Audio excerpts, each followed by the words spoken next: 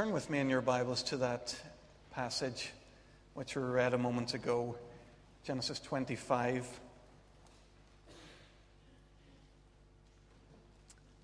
It's on page 26 if you're using the Bible there in the pew.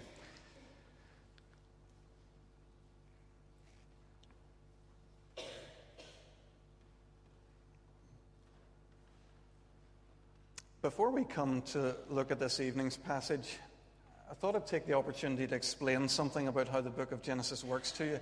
It seems strange to be starting a new series halfway through a chapter, chapter 25, verse 19. But we're actually following a very clear division, which is in the book of Genesis, independent of the chapter divisions that you and I have grown accustomed to, the 50 chapters. Genesis is divided into 10 chapters of totally unequal length. This actually is the beginning of chapter 8. And you can tell when a new chapter in Genesis is starting. There's a wee repeated phrase. You see it there in verse 19. This is the account of Abraham's son Isaac. Whenever you see in Genesis, this is the account of such and such or so and so, you know you're beginning one of those new chapters. Let me just show you by example how this works. Turn with me right back to near the start of Genesis chapter 2.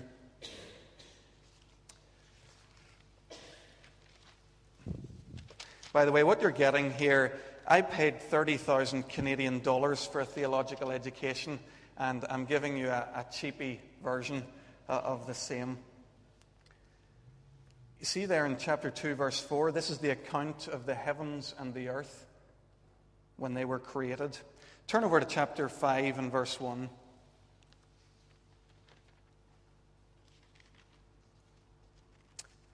This is the account of Adam's line.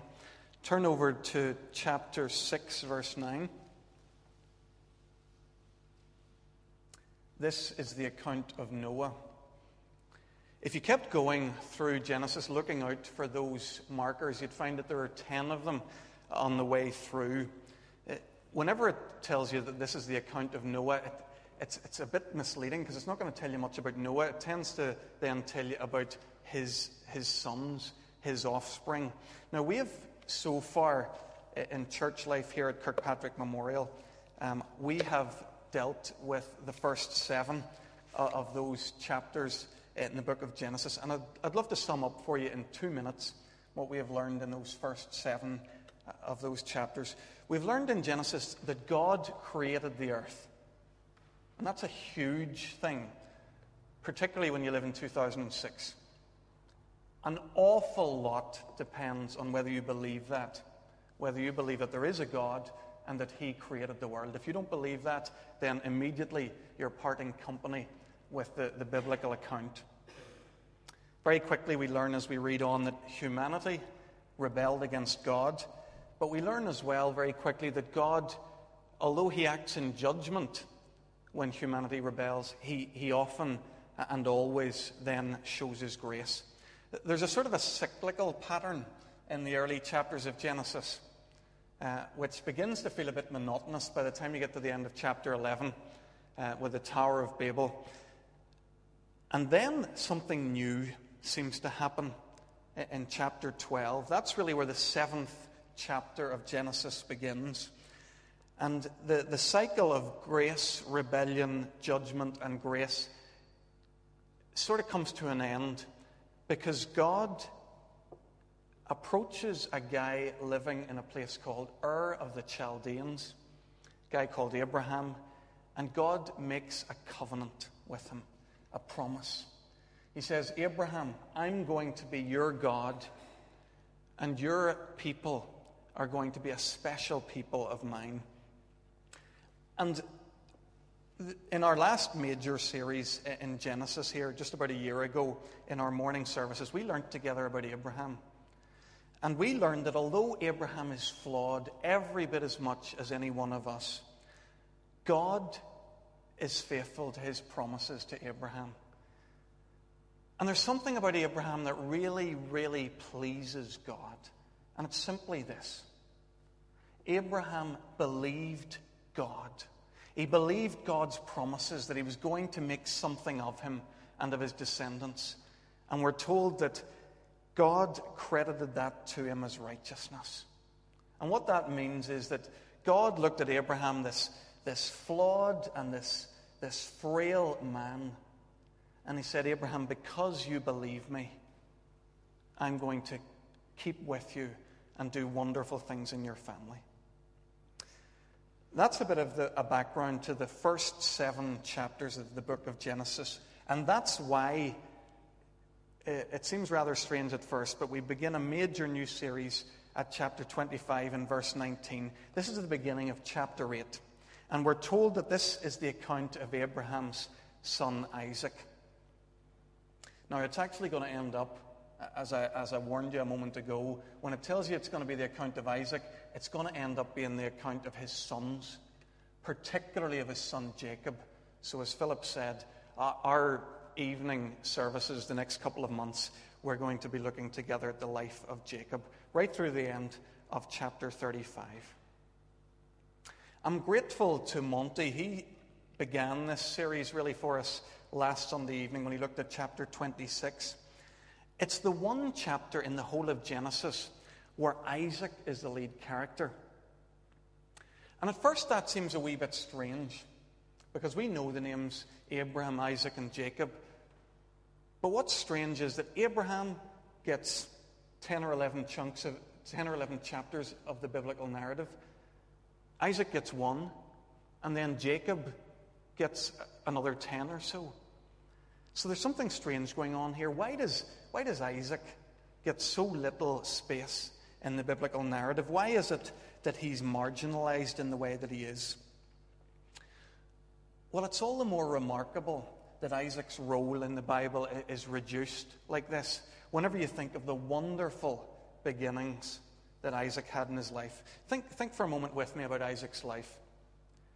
He was born as a miracle of God's providence. Do you remember that? How his parents were both beyond the age that either of them could have expected to have children, and yet miraculously they have this son Isaac. His dad was Abraham. I mean, if Abraham's your dad, you'd hope to go on well and to live well for God. As a young boy, we find him faithful, obedient. Do you remember that time when he went up onto the mountain? There's no sense there of him rebelling on his way to Mount Moriah against God's call on his life. And as a young man, God's provided for him miraculously, gives him a wife in a wonderful answer to prayer. And even this evening, we're going to see a couple of glimpses of Isaac relying on God and finding God's blessing. Despite all of that, despite those promising beginnings and many encouraging moments in the early years of his life, the picture you get of Isaac in these chapters that we're going to look at these next few weeks are really pretty tragic. By this stage, Isaac is a man who's dominated by his hunger, and he's a man whose eyes can't see clearly anymore. Physically, that's true, but spiritually, it's true as well. He doesn't see anymore what God is doing. He's unwilling to give his family a strong lead. He's unwilling to do what God calls him to, particularly where it differs from his own desires. And I think we have here the likely reason for Isaac's reduced role in God's Word. It's due to the shriveled nature of his faith in the latter years of his life.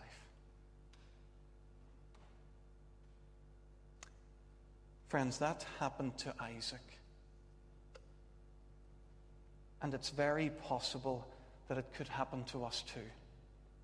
Despite a great start in our life with God, despite early privileges, it's possible that we won't carry on to become mature men and women of faith. There's nothing automatic about the life of faith. Because we had a good start and because we lived with vigor and passion for God, we can't rely on that to see us through to the end. It's very possible that we end up like Isaac here, blind to what God's doing in the world, driven by our appetites and our desires every bit as much as people who don't know Jesus at all. And it's possible that, like Isaac, we end up on the periphery of the story of salvation and not in the center. Wouldn't that be tragic? Isaac stands as a warning to each one of us. Seek first the kingdom of God.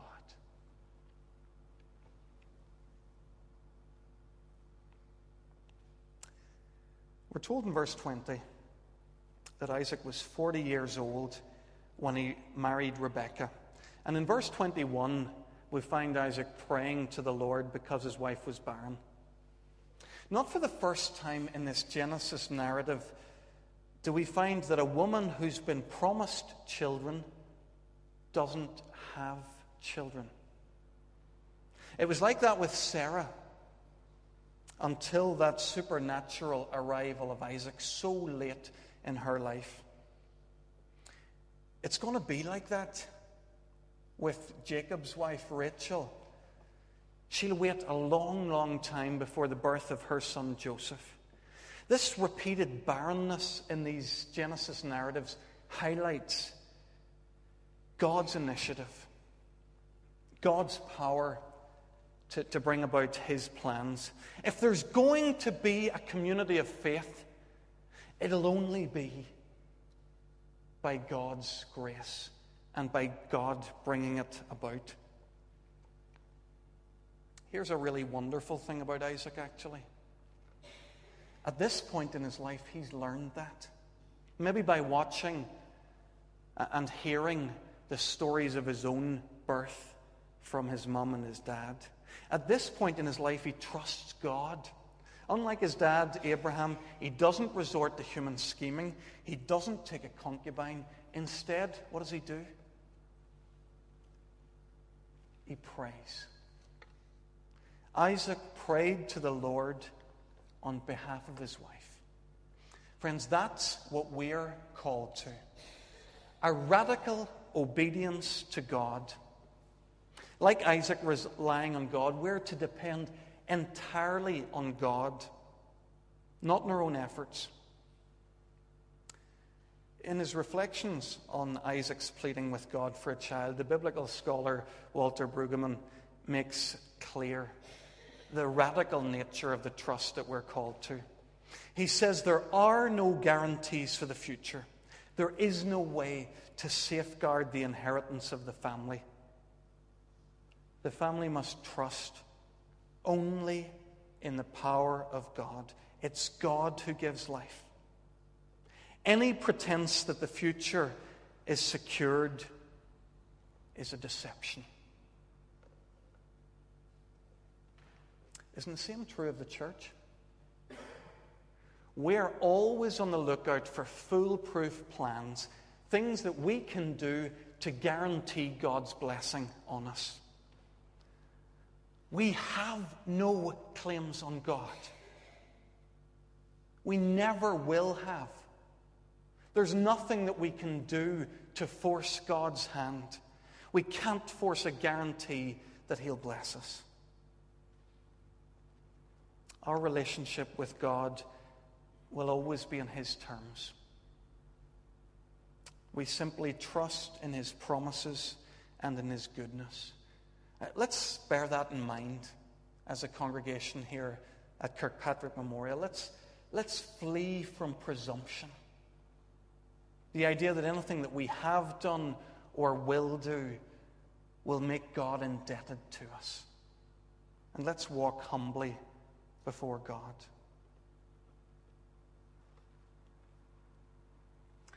So Isaac prays and he waits. The narrator here does a very interesting thing. He doesn't keep us waiting for the outcome because he tells us straight away, the Lord answered Isaac's prayer and his wife Rebekah became pregnant.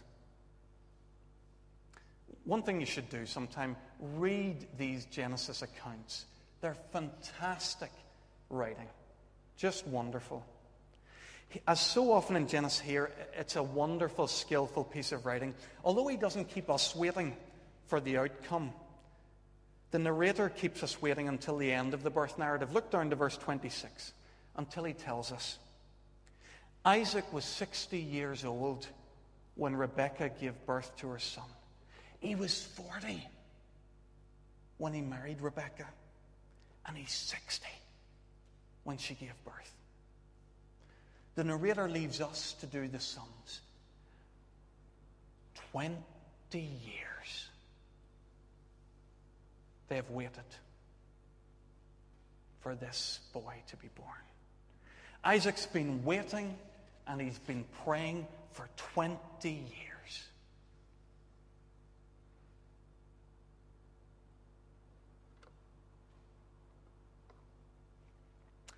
I love Eugene Peterson's comment on this passage. He says, people of faith wait a lot.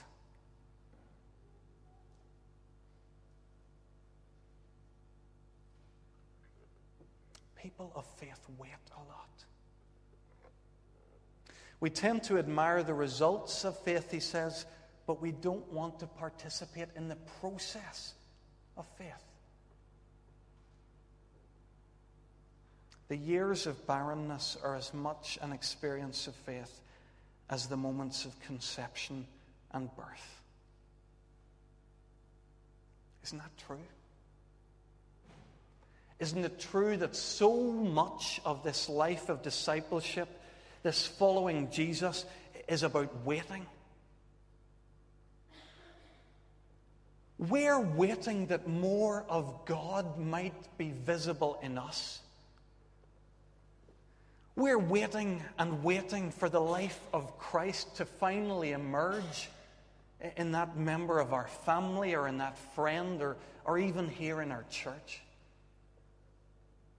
We've been waiting for years, and still we're waiting.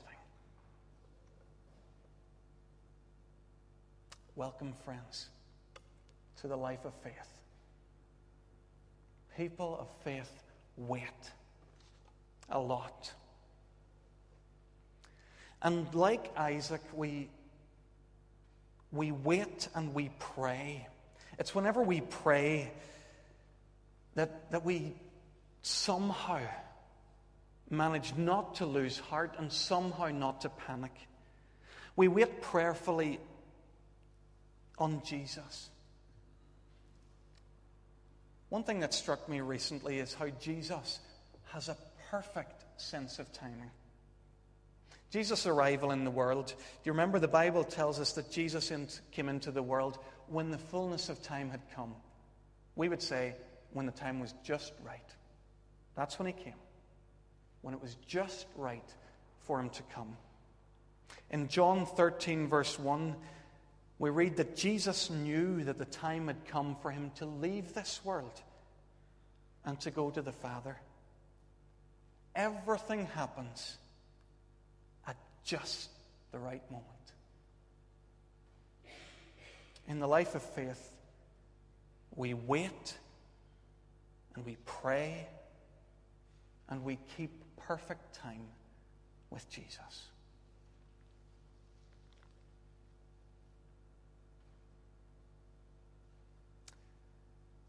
In Hamilton Road, the congregation where I grew up, there was an associate minister there a few years ago who had been asking the congregation to pray for some time that they would have children. God answered that prayer quite incredibly because they ended up with triplets. Rebekah and Isaac have been praying for 20 years, and when their moment finally comes, it's not one, but two babies that Rebekah carries in her womb. The two are prodding and poking each other, and it's natural for Rebekah, a woman who's been waiting so long for one child, that she has questions about why God then blesses her with two. She asks God, why is this happening to me? And God makes it clear to her that these two babies in her womb are going to end up being two different nations. Their struggle now at the beginning of their life is just a foreshadowing of the whole of their lives. These two are going to be at it, hammer and tongs, for the best part of their lives. But there's more here. God not only predicts that Rebekah is going to have these two rival sons, he also predicts that the older is going to serve the younger. Now that's worth noting. In a culture where it was assumed that the eldest would take the leadership of the family, God's predicting the opposite. It's going to be the younger who leads. Now again, if you're familiar with the Genesis narratives, this won't surprise you because that's already happened in the previous generation. It was the younger Isaac and not the firstborn Ishmael who was reckoned to be Abraham's true heir. And again, that was God's choice. It seems, again, that we're being taught something about how God chooses to work. In these early chapters of Genesis, God's going to great lengths to demonstrate that his sovereign choice and not human institutions determine what happens in this world. Paul refers to this incident whenever he's talking about God's sovereign choice in Romans chapter 9. He says, Rebekah's children had one and the same father, yet before the twins had done anything good or bad, in order that God's purpose in election might stand, not by works, but by him who calls, she was told the older will serve the younger. Paul's making a point. These two fellows had the same dad. Before either of them did anything good or anything bad, God, for some reason not quite known to us, but for his own purposes, chose Jacob ahead of his brother Esau. Friends, that's important, that we remember God's initiative in calling people to himself. Jesus highlighted that same sovereign choice of God's. He turned to his disciples and he said, you didn't choose me, I chose you. I think there's a lovely message of hope in there for all of us, because we live in a world that tells us that the whole world is tilted in favor of particular people. That this world is for the strong, it's for the rich, it's for the beautiful. We're told that this is the way the world is and there's nothing you can do about it. In Jacob's case, if you're born 2 minutes after your twin brother, tough.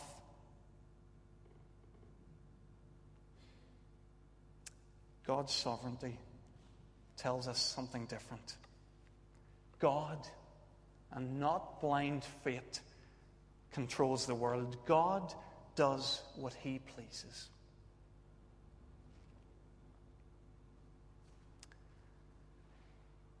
When the time came, sure enough, Rebekah gave birth to her twins, boys. I always feel a bit sorry for Esau with his description there. He sounds like he was born wearing a red fleece bodysuit or something. Ginger, I suppose, would say here in Ireland. Whenever they saw him, in the Bible they do a lovely thing. They really name you. When they give you a name, they really name you. So they just called him Harry. They said, well, there he is. There's Harry, Esau.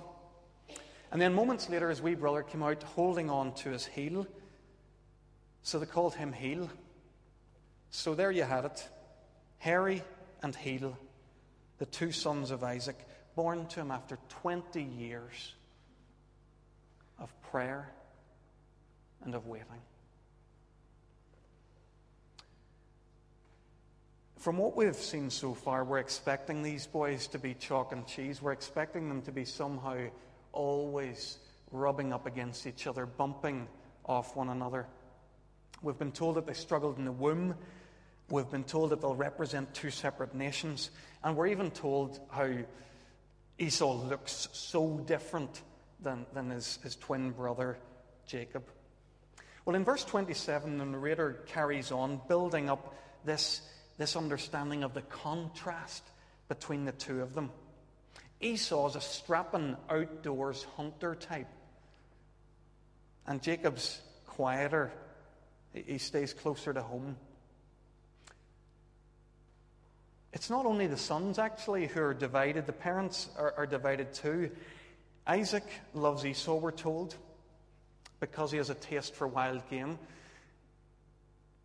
Here's a trap for parents, isn't it? That we love the child who gives us what we want. If that's a trap of parenthood, then we say Isaac fell into it, hook, line, and sinker. Rebekah, for reasons that aren't made quite so clear, loves Jacob. If you take a step back from this, it's all really strange. This is the family that's carrying the blessing of God. These are the descendants of Abraham. This is the family that's going to bless the whole world in the name of God. Could God not have chosen better than this? Monty reminded us of it last week, and we'll see it again here today.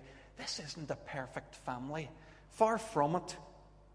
The sons, you can already see that they're going to be fighting the bit out their whole lives. The parents are showing favoritism. The whole family is divided, 2 against 2. The whole thing's a shambles. And yet this is the family in which God chooses to work.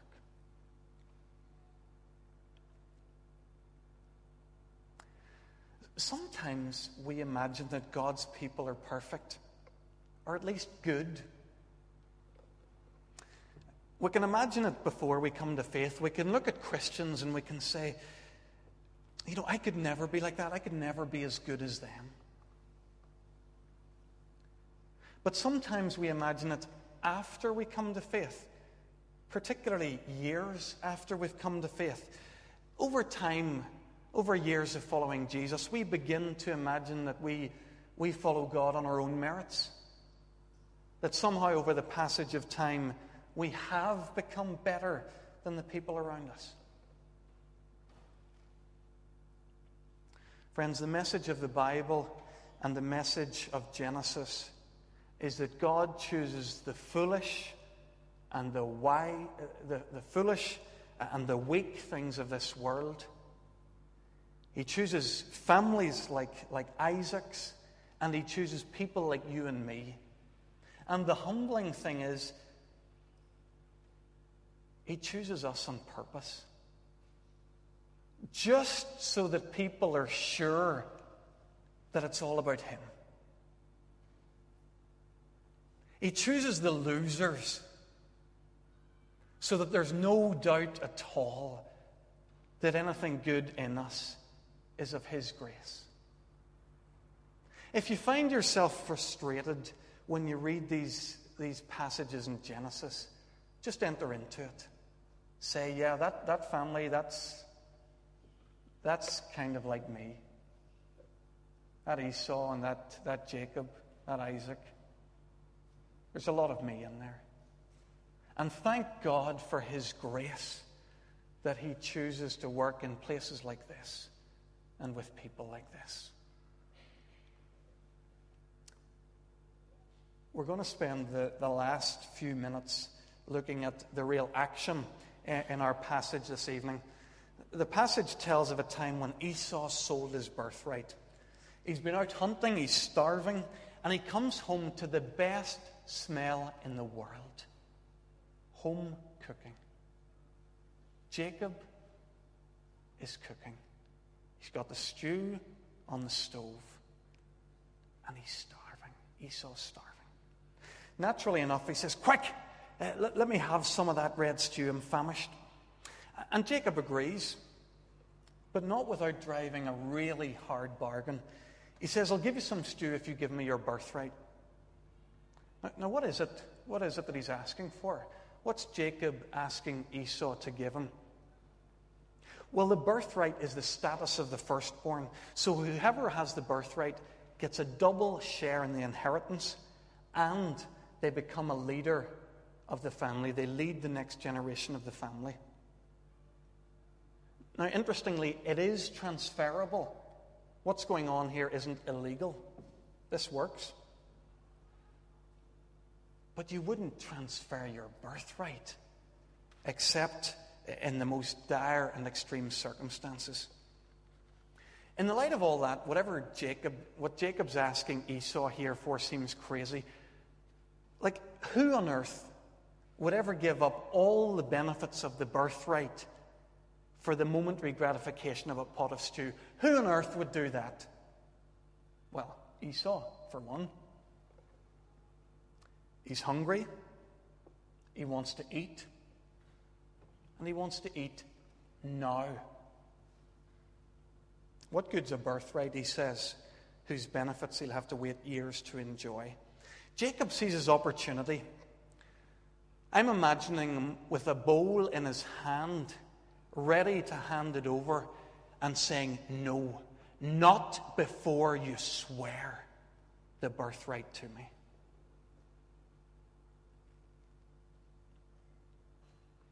And Esau does just that. He swears an oath to Jacob, selling his birthright to his younger brother.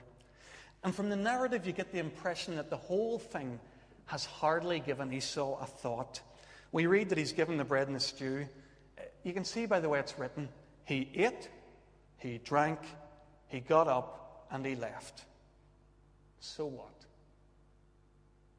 So Esau despised his birthright. What are we going to make of this incident? Well, it seems obvious to me that neither of these two sons of Isaac cover themselves in glory here. Esau clearly takes after his father. In verse 28, we're told Isaac had a taste for wild game. These guys are dominated by their stomachs, by their appetite. You can get them to do anything you want by setting a bowl of stew in front of them. The Bible versions actually tone down Esau's desperation to get this stew. The Hebrew says something like, let me gulp down some of the red stuff, this red stuff. He's like an animal. The red, hairy hunter comes in and it's...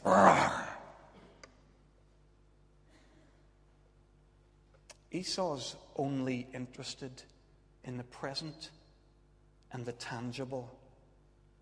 And the assessment of Esau much later in the Bible, in Hebrews 12, isn't positive.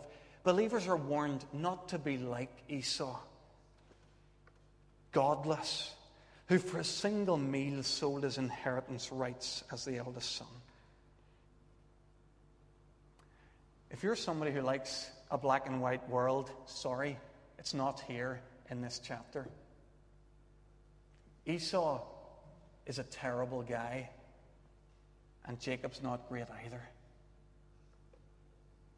Jacob's clearly a schemer, knows how to manipulate a situation to get what he wants. He exploits Esau's hunger and his misery. His values are right, we're going to discover, but his methods are wrong. If anything good's ever going to come of Jacob here, it's only going to be by the grace of God.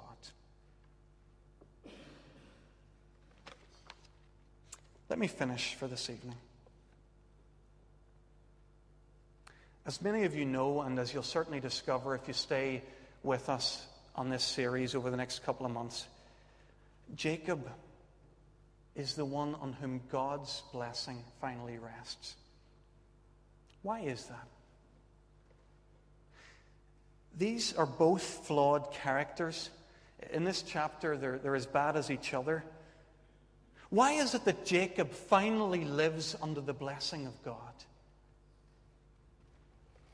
I think it's because of his appetite for God.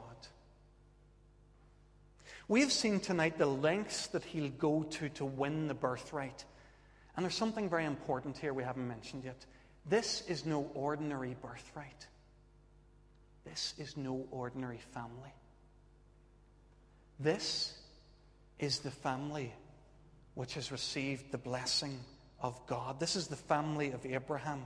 This is the family God's going to use to bless the whole world. And these boys know it. They know it because their dads told them. They know it because their grandfather Abram is still alive. And he's told them the story of how Yahweh, God, has appeared to him and made promises to him. Do you see what's happening in this episode?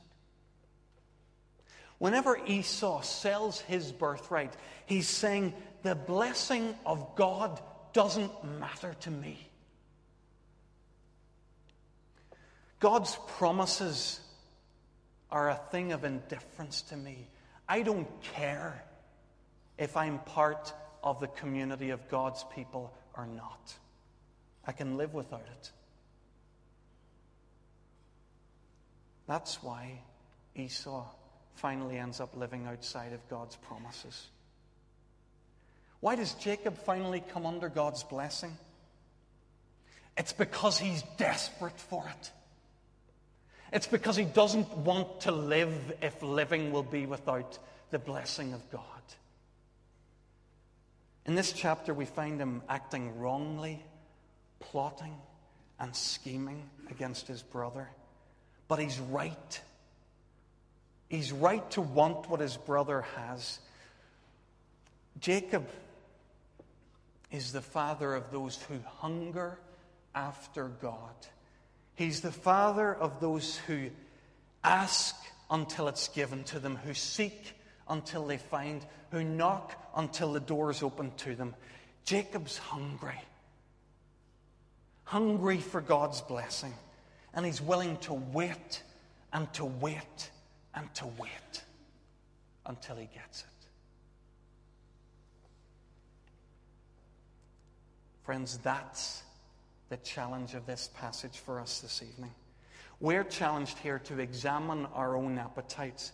Are we desperate for God? Or will other things do?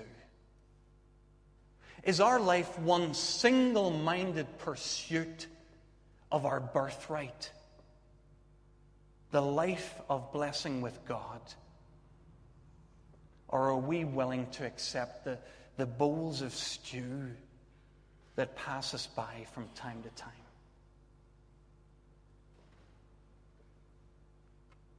Let us pray.